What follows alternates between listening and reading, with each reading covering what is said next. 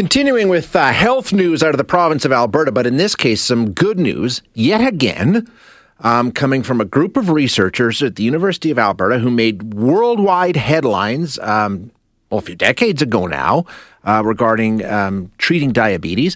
And they've done it once again. They continue to make incredible progress on this front. So joining us now to tell us what this latest step is or breakthrough is, we have Dr. James Shapiro, who is Professor of Surgery, Medicine, and Surgical Oncology at the University of Alberta's Faculty of Medicine and Dentistry. Dr. Shapiro, thank you for joining us. Always good to chat. Thank you for having me, Shay. Good morning. So once again, we have another exciting report of another advancement you and your team have made in the fight against diabetes, calling this a milestone in getting in the journey towards getting people off of insulin. Tell us what's happened. What's this latest work that you've done and how it works out? Okay, so very simply, we've been working with a company called ViaCyte that has an embryonic stem cell derived human insulin-making cell line. They call them islet-like cells. So the islets are normally found inside the pancreas, and they make insulin in somebody that doesn't have diabetes. Someone that develops diabetes has dysfunctional or so those cells disappear because the immune system destroys them. What we did in this trial with ViaCyte is we used their cells. They've got a fancy name. They're called PECO1.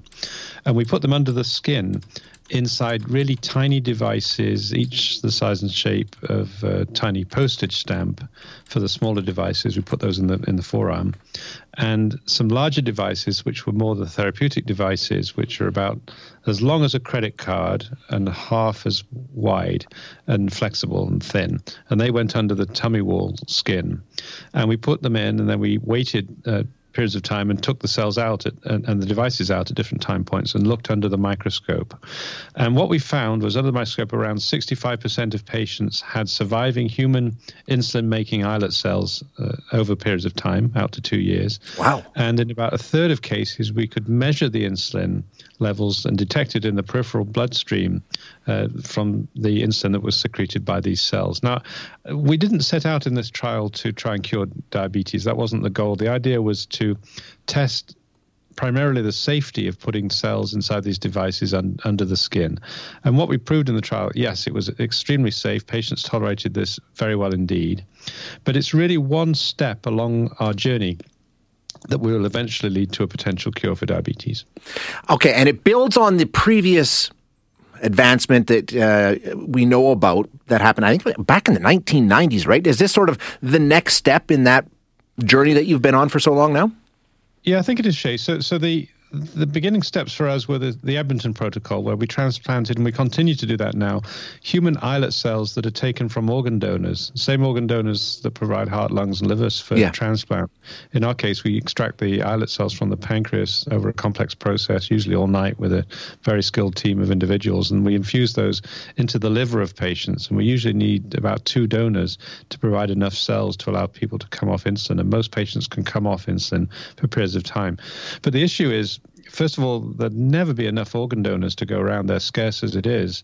And if we look at the 465 million people across the world that have various forms of diabetes, there'll never be enough organ donors to go around.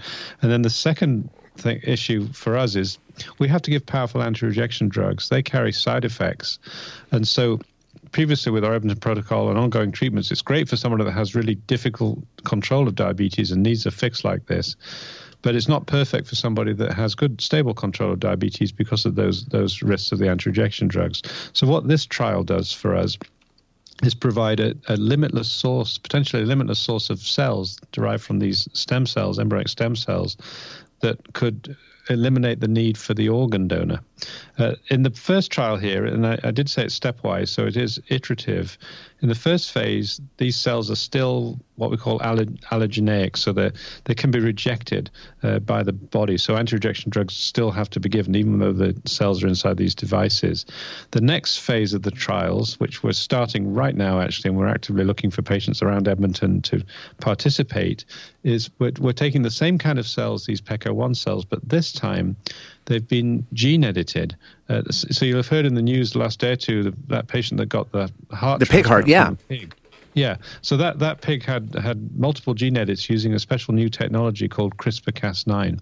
I won't go into all the complexities of it, but basically it allows you to knock in and knock out certain genes to make the cells more compatible. Mm-hmm. So what ViaCyte have done with their PEC line, and they call it now PEC-QT for quiet cells, is they've made these cells invisible to the immune system. And so we're hoping that we can transplant these cells without the need for any anti-rejection drugs. So that will be the next step along this journey. And then if we start to get to the final steps, then we need to likely put these cells in a deeper location, not just under the skin, but in a site where they can better function like the liver, like we do with the Edmonton Protocol. And I think when we deliver large numbers of cells that are biocompatible and protected so they don't get rejected, then patients, I think, will be able to come off insulin and have excellent function and lead a normal life. How close do you think we are? I mean, we continue to make these steps, and it sounds like this is it's a bit of a leap forward. I mean, do you think we're honestly going to get to a point where we can not cure diabetes, but at least not have to treat it with daily insulin injections? I really do. I see diabetes as a biological problem. It's, that you either don't make insulin or you don't have enough or the right kind of insulin. Just injecting it from the outside as a chemical treatment, it's been around for 100 years. In fact, it's 100 years, I think, exactly to the day where the first patient was treated with insulin in Toronto. So we can celebrate that as a Canadian discovery. But it's not perfect. So we need a biological solution to a biological problem. And this is a perfect biological solution because it replaces the cells and augments the cells that produce insulin. So absolutely, I think we'll get there. Another approach that we're using in the lab right now is to try and take patients' own cells. So that's another way to get around needing the anti-rejection drugs, take patients' own cells. And we can do that by just a simple blood test, 20 mils of blood in a test tube. And then we work on those cells. It takes 2 or 3 months to do this, but we can now follow a process in the lab like a complex cooking recipe where we can turn these cells from being blood cells first into a special kind of malleable stem cell called an iPS cell. And then we can add different growth factors. And over about a month, it takes us beyond there to turn those cells into the islet cells that we want, and then we could transplant patients' own cells back into them. And we're hoping that process, too, would be another way to get around the immune system and allow patients to have compatible transplants with no risk.